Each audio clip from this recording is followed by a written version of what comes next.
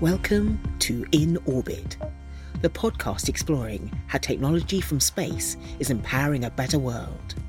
Brought to you by the Satellite Applications Catapult.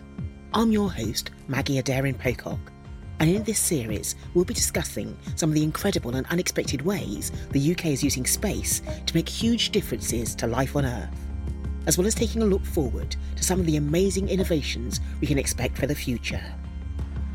For the final episode of this season, I'll be exploring what it means to manufacture in space and what the future could hold for us if we move towards utilising those possibilities for Earth. I'm joined by Mike Curtis-Rouse, Head of Manufacturing for Space at the Catapult, Elizabeth Seward, Senior Strategist for Space Systems at Airbus, Lisa Desner, Human and Robotic Exploration at the European Space Agency, and Josh Wesner, CEO and co-founder at SpaceForge.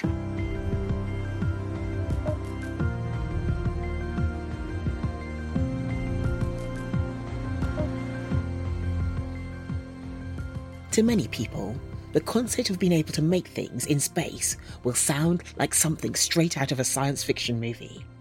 But the truth is, a lot more happens up there than we might realise. Take the International Space Station, for example. It has been in orbit for just over 2 decades and is a hive of activity, home to numerous experiments that can't be done on Earth. But are we using space enough?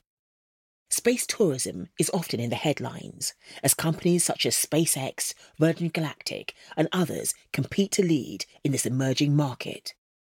However, the opportunities that are being unveiled in manufacturing could be the thing that has the most significant impact and benefit to planet Earth. As we explore different ways to achieve net zero and push to become a more green society, we cannot deny the fact that increasing demand being placed on manufacturing is part of what's causing the most damage. Could using space to its maximum potential be the key to saving the planet?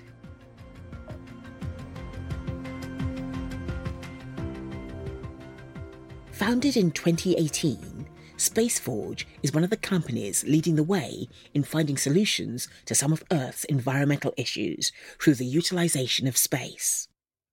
Josh, as the CEO and co-founder, and someone who's very passionate about finding ways towards a clean industrial revolution, what would you say are some of the barriers we're up against when it comes to how we're currently manufacturing on Earth? The crux of the proposition is, on Earth, we're becoming limited by the nature of the planet to manufacture new things. So we're nearing the theoretical capacity in physics, basically. And that's primarily achieved by the fact we have a wet, heavy atmosphere and gravity. But by going to space, you can remove the 2 major obstacles to producing anything. And so if you look at things like electronics or alloys, composites, basically anything that's kind of a buzzword, all of them are at their maximum. So like the computer, for example, we took a computer core as far as it could go. So to get around the problem, we just started adding more cores. So you could get a dual core computer and then a quad core computer. And now you've got like quad core in your phone, but through Amazon Web Services, you can access like 98 cores in one go. It's because they took that technology as far as they could go, so they had to work around it. But if you move that kind of production process to space, then you don't have that problem. So you can create materials which are essentially double the efficiency that you can currently produce on Earth.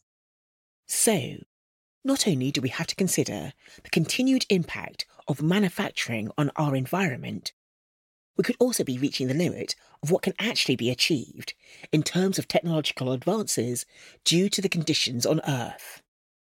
But manufacturing in space for life on Earth presents its own set of challenges.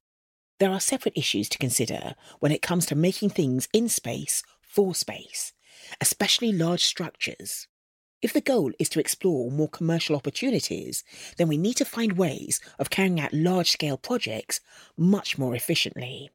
Mike, as head of manufacturing for space at the Catapult, what would you say are some of the current constraints that we're faced with? So if we want to build a larger structure in space, everyone's broadly familiar with the International Space Station. The International Space Station is basically a giant set of Lego. But that Lego had to fit in the launch bays of both the space shuttle when it was in operation and other launch vehicles, Atlas launchers, European Ariane 5 launcher, and a variety of other flavors. So you can only build effectively structures which fit in those launch bays. And those launch bays, while they're big, in some cases, you can fit almost a double-decker bus in some of them. They're not actually that huge. So that gives you huge amounts of constraints in terms of what you can build. If you use an analogy of effectively trying to build a house, consider that in order to build the house, you could only have each brick delivered one at a time. It would take you a very, very long time to build that house. Likewise, if you then have something complicated like a front door, if your front door isn't the same size as a household brick, you have to break your front door down into effectively sizes equivalent to a household brick in order to build a door. Now, clearly for a one-off special build, that works. But when you're trying to build and commercialize something, that clearly doesn't work. You're not going to build an entire housing estate delivering your front door in 1,000 pieces for every single house. It makes no sense. So what do? You have a bigger vehicle. That's one way around it. However, as probably most people listening to this know, there are a variety of different launch vehicles we can get into space. There's lots of new launchers operating, from the ubiquitous SpaceX right across to companies like Skyrora and PLD Aerospace, who are real newcomers to the market, but they still have all the same constraints. You can only put so much on top of a rocket. The process of getting things up to space can be costly and extremely complex. One of the institutions that are looking at in-space manufacturing to drive innovation is the European Space Agency.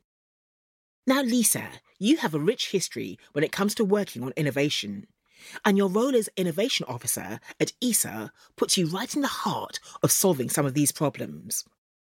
What challenges and limitations do you see when it comes to developing and sending innovative new technologies and platforms into space? If you consider how we launch something, essentially we put things in a box, we put that box on a rocket, and then we propel this rocket to an incredible speed. So it's quite a harsh procedure for everything in there to undergo. So that means that things that have to fit into the box, box is very simplified, but you really have to over-design whatever you want to launch. You cannot just build it and bring it up. You need to come up with an extremely smart way to fold things. You also have to have a good idea of how it will automatically unfold itself once it is in space. If anything goes wrong, it will be almost impossible to fix it, which adds a lot of additional complexity to the project, makes it more expensive, more long-term, makes qualification harder, because you cannot just go and repair, at least not currently. The journey of items from Earth to space is another challenge for getting things up there, as they need to be robust enough to survive the trip. Elizabeth, you're the senior strategist for space systems at Airbus. How are the actual journeys into space creating obstacles? The ride itself is not very comfortable. So if you've ever seen a rocket launch, you can hear the really loud noise and see just how much it shakes and vibrates. So everything we build has to be small, compact, and has to survive these very strong vibrations before we get it into space. And that's the major limitation in what we can send at the minute.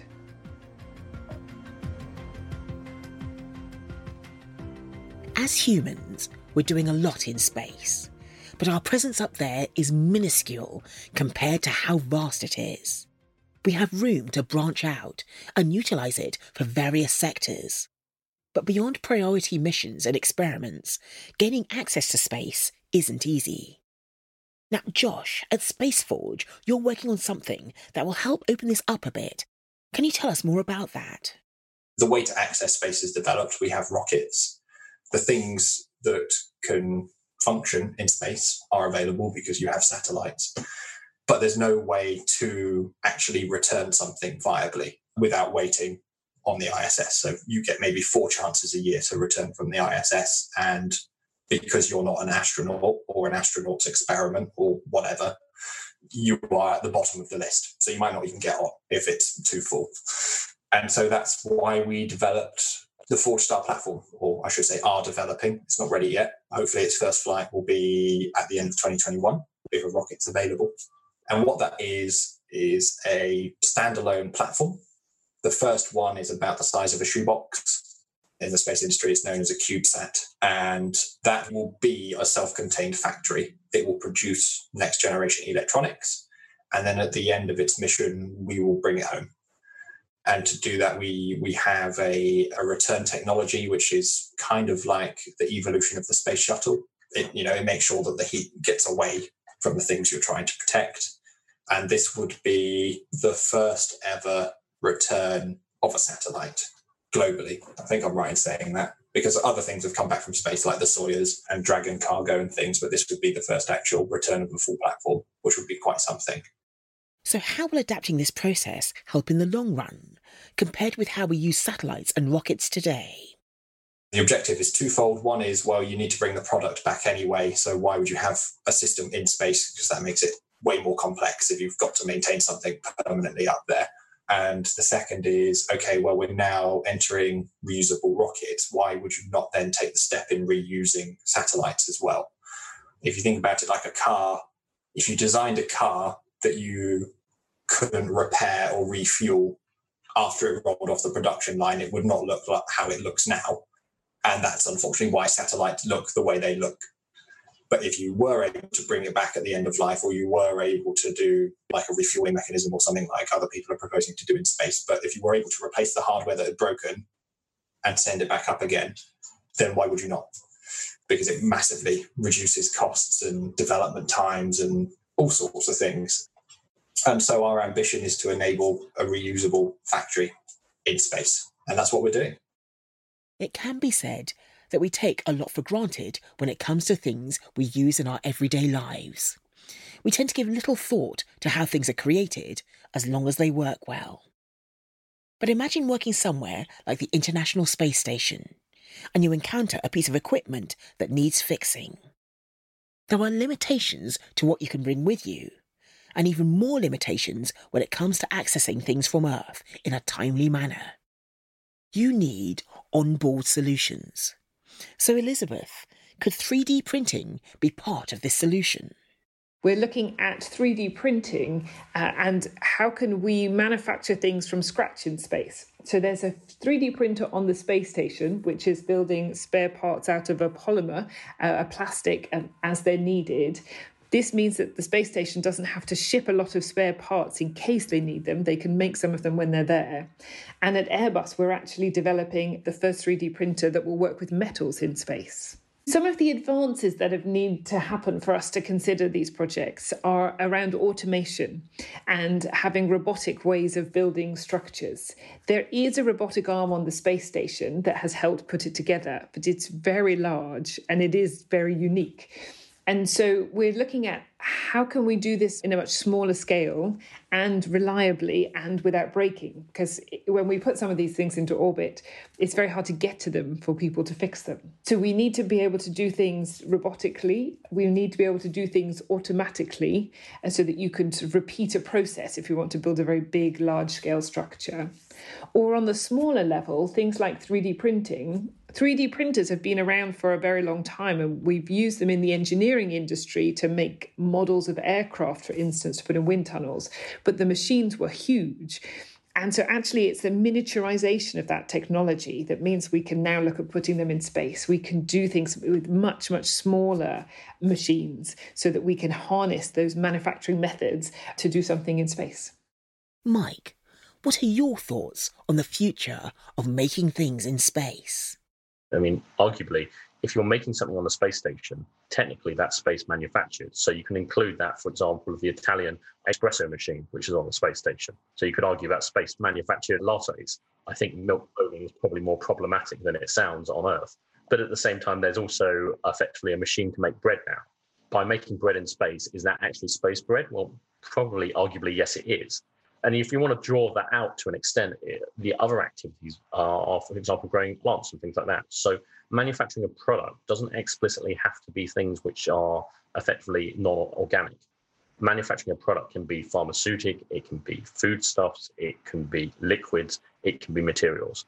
And ultimately, if we are to become, which many people use a grandiose title of, a spacefaring civilization, then we have to get used to doing a whole variety of operations. And that's everything from deep space mining, for effectively extracting ice from asteroids, across to growing food in space. So all of those activities are happening at a nascent scale, but they've all come from activities which have been proven over really since the mid-1960s. So there's a significant heritage there. So, we could be moving towards a future where space isn't just an option for manufacturing for Earth, but a necessity and a key to our survival. But what does the process actually look like, Lisa? I think in theory, manufacturing in space actually does work just like it works on Earth. You develop a facility, and the facility takes resources as an input and then produces something more valuable as an output. The space environment is very different from Earth, and we can produce things there that we couldn't otherwise produce on Earth. The key factor here is gravity. So if we take this out of the equation, things are actually getting quite exciting. For example, if you want to grow something on Earth, whatever it is that you're growing, it will be growing against the force of gravity. Things are pulled down and we see sedimentation effects. In space, nothing is obstructing the growth, and therefore things can grow faster, more uniform, and also more precisely in many cases. We also don't see what we call phase separation in space, which means if you would mix oil and water, they wouldn't divide themselves into oil and water. Do you think there'd be enough demand? What are the main things that would need to be considered to make it viable? What's interesting about this is that there is also different business cases behind this. So, because if you are producing something in space that's relevant for Earth, you have actually a large group of potential customers, for example, patients waiting for new organs or drugs, companies looking to improve products, people wanting faster internet with using better fiber optics. So you have a large market actually that you could potentially serve. For use cases, there is an important factor that we need to take into account generally, which is mass and volume. So for whatever you're producing in space and returning to Earth, you need to think about how heavy is this? And what is it going to cost to bring it back? And how does that relate to the value that I can sell it for? So I would say if you want to produce something in space right now and return it to Earth, in principle, your goal is to produce something that is ideally really small and lightweight, but at the same time, very valuable, because that's kind of the success formula to really being able to bring things up, have them added with their value and then bring them down and still being profitable. And fiber optics is a great example for that because you can produce higher quality in the microgravity environment because you don't have this phase separation. The crystals grow much better, then you have much better performance and you can return this to Earth and it weighs really little, especially in ratio to what it's worth. So we've been doing things in space for a long time. The Space Shuttle was in operation for 20 years. The space station has been occupied for 25 years. Actually, none of these activities are that new. And the Space Shuttle and on the space station, and in early iterations, including the Russian space station Mir, the American space station Skylab, there have been experiments going on in a variety of ways of trying to make different materials. Everything from, can we make highly spherical ball bearings? Well, we used to make those on Earth. Actually, we used to make them by using technology which was designed to make musket balls by having drop towers where you take lead up a couple of 100 feet, drop it through the air, and it spheroidizes into a perfect sphere. And that's great for muskets. Technology moved on from there, but it was also used to make ball bearings. And in the same way, the microgravity environment in space allows you to make highly spheroidized materials. So NASA put quite a lot of work into basically looking at ways of developing new materials, new spheroidization of, as I said, ball bearings and other structures. Earlier in the series, we looked at how ubiquitous connectivity will benefit the healthcare system and other infrastructures. What impact can we expect from having more access to space for experiments and manufacturing?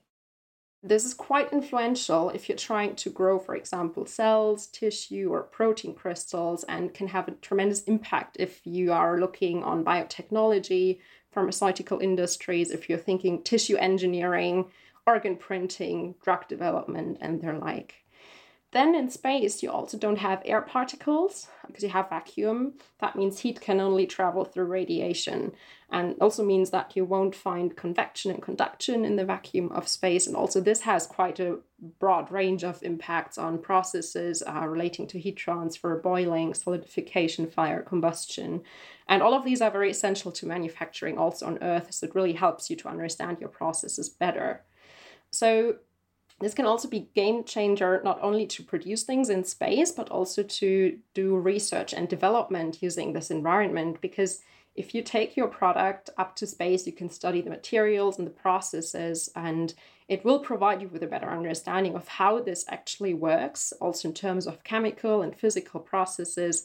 And then you can essentially derive new models from that and use them on Earth to improve your product or even develop a new product potentially. As we work towards making space more accessible, is it possible that it could be seen as an extension to our existing economy?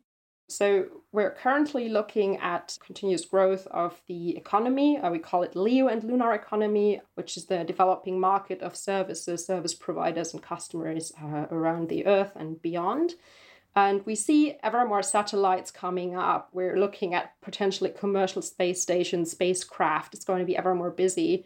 And all of this will have to be built and also maintained.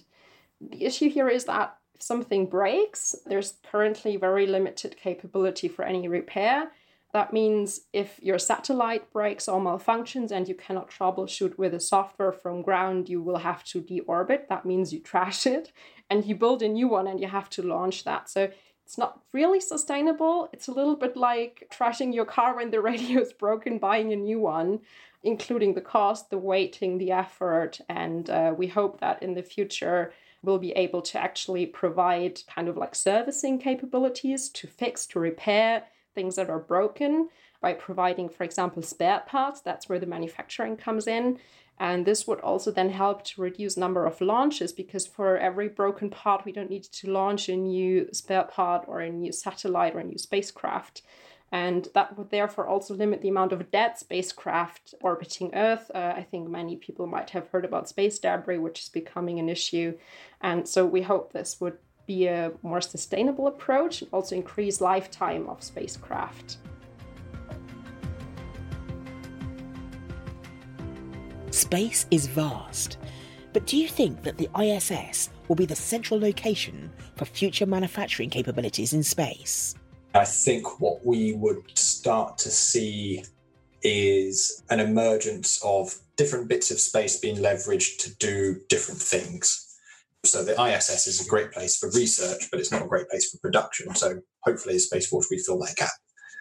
And then I think we will start to see different pieces of infrastructure emerge, like Axiom's space station, and then we will see other use cases for it emerge, especially as launch prices come down. You start to broaden the things you can suddenly do that are profitable. We've talked about things like fibre optic cables and advanced electronic components, but of course, space could be somewhere to experiment and improve on a wide range of products over time. What are some of the projects that have caught your eye? So I think we're starting to see more extensive material development, more extensive drug development. There's a Scottish company that sent whiskey into space, and they demonstrated that basically microgravity made it age faster because you didn't need to turn the barrel or something like that to get it to mix properly. So you can make better tasting whiskey faster. Goodyear Tire sent a material into space to develop a new tire that was more fuel efficient. I think I heard about a Japanese company that sent up a new toothpaste to test like its fluoride composition or something like that, and they made a better toothpaste because of it. It hurts my head how many things there are that you could do in space that would lead to an improvement.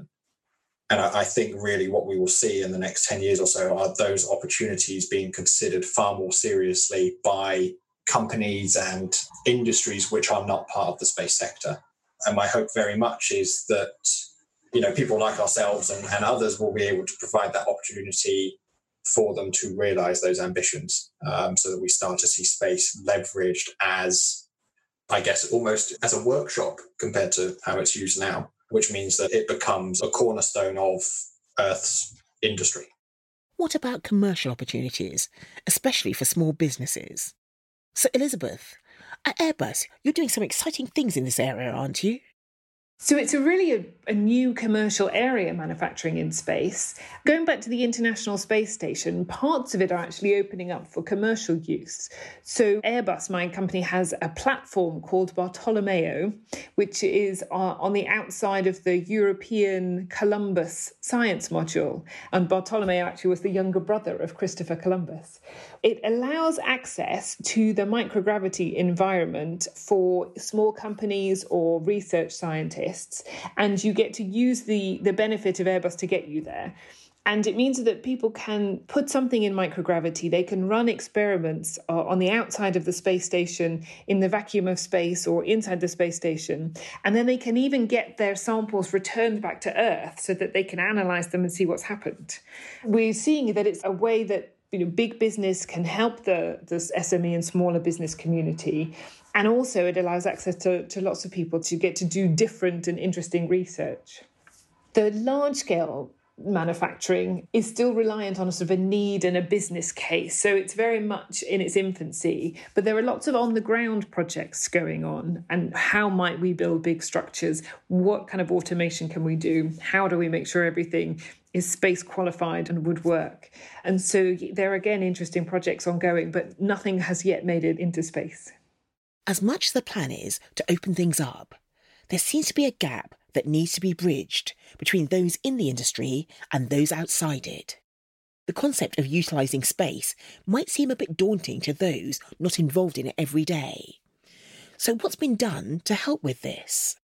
So space is pretty interesting. I mean, we've been utilising space in a variety of ways for, in a way, 60 plus years.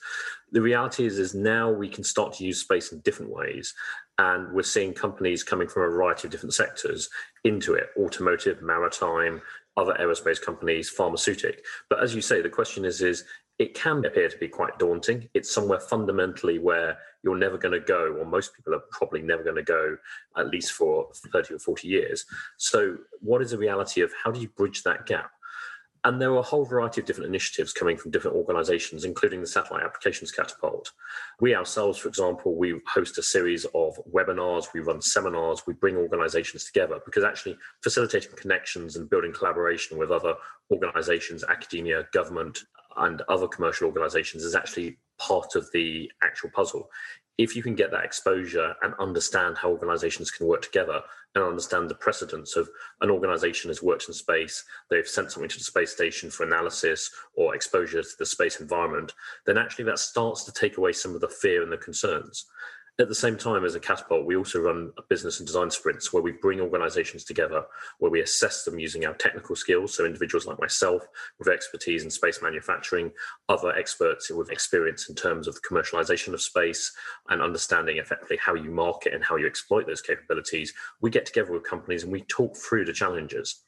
Finally, again, as a Catapult, we have capabilities both at our Harwell campus and our Westcott campus, which are focused on developing testing, manufacturing, and validation capabilities. But at the same time, many of the other Catapults do the same. So organizations like the High Value Manufacturing Catapult can work with organizations to develop new products and products which are fit for deployment in space. We also see market stimulation and funding coming from both the UK and European space agencies, and that's to help companies bridge that gap. Understanding how do you operate in space, how do you put something in space, how do you get your data from space, and perhaps most importantly, how do you commercialize the output of that activity that you're doing in space? With every industrial revolution has come innovation that has shaped our world beyond what we could have imagined. And with access to space and opportunities for SMEs looking dramatically different in the next 5 to 7 years, this could prove to be one of the most jaw-dropping revolutions yet. So, Elizabeth, what are you most excited about? The bit I'm excited about is the human exploration and the type of in-space manufacturing we need for that. So we built the International Space Station, but next step is to go back to the moon, to be in orbit around the moon, and then to have habitation modules, perhaps, for astronauts to visit the moon, to live on the moon, and then Mars is the step after that. And all of those, to be able to have people living on the moon or on Mars, will absolutely need to be manufactured in space and or on the surface. Lisa, much like we do on Earth, how can we best utilise resources available on these planets to support manufacturing and infrastructure? If we would build infrastructure on the moon has sand on its surface, and we call this regolith. And we could use that to construct buildings. And we could also extract oxygen from it. So there is oxygen saved, which we can extract. And we could use this for life support systems. And if you mix oxygen with hydrogen, it could even be used as fuel. So we could launch other rockets from the moon to go to Mars. So it's kind of becoming our second launch pad. And this whole process of using the resources that you find in your native environment, we call in situ resource utilization, ISRU. And this is really becoming a very up-to-date, very vibrant topic. There's lots of research in this area, also in ESA. And I think this using what's already there is not only much more convenient, it's also more cost efficient and sustainable. And I think it's also the only way that we will be able to travel elsewhere. So doing stuff on the moon is interesting. Doing stuff on Mars is interesting. There's all sorts of interesting things you can do on those planets and learn. But it's the stuff in the middle which really gets interesting. So I think within 10 to 15 years, we will start to see initial probes going out to asteroids, near-Earth objects, to start conducting early mining operations. And we're not going to these asteroids. We don't want to go and find an asteroid made of gold, and we don't want to go and find an asteroid made of diamonds. That's not useful. That would cripple the world economy overnight. And actually, those materials don't really offer, actually, from a technical or manufacturing standpoint, much use, especially in space. What we really want to do is go and find an asteroid ideally made of iron and ice.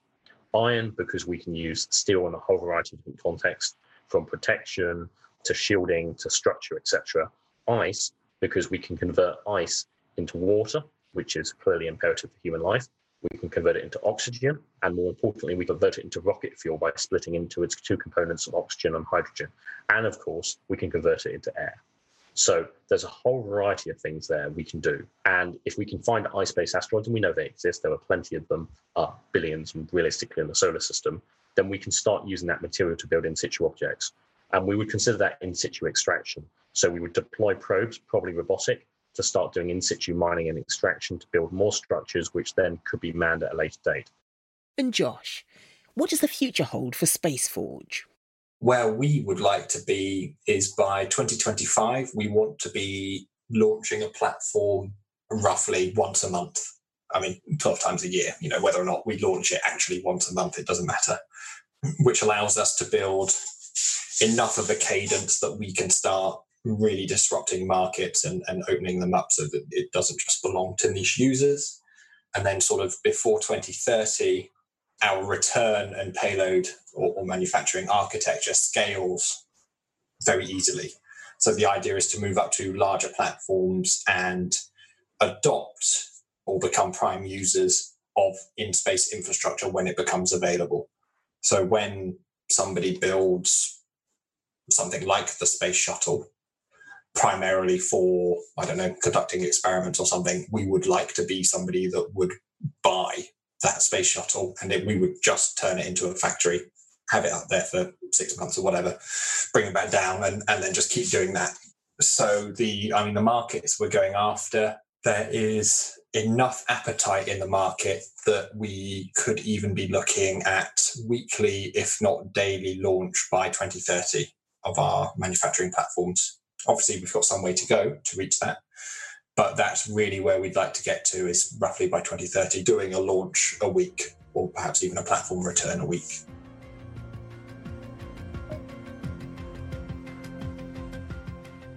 Thank you to Mike Curtis-Rouse, Elizabeth Seward, Lisa Denzer, and Josh Wesner for taking the time to talk to us about manufacturing in space, and to the Satellite Applications Catapult for making it all possible. To hear future episodes of In Orbit, be sure to subscribe on your favourite podcast app. And if you want to find out more between episodes about how space is empowering industries, then visit the Catapult website or join them on Twitter, LinkedIn, or Facebook.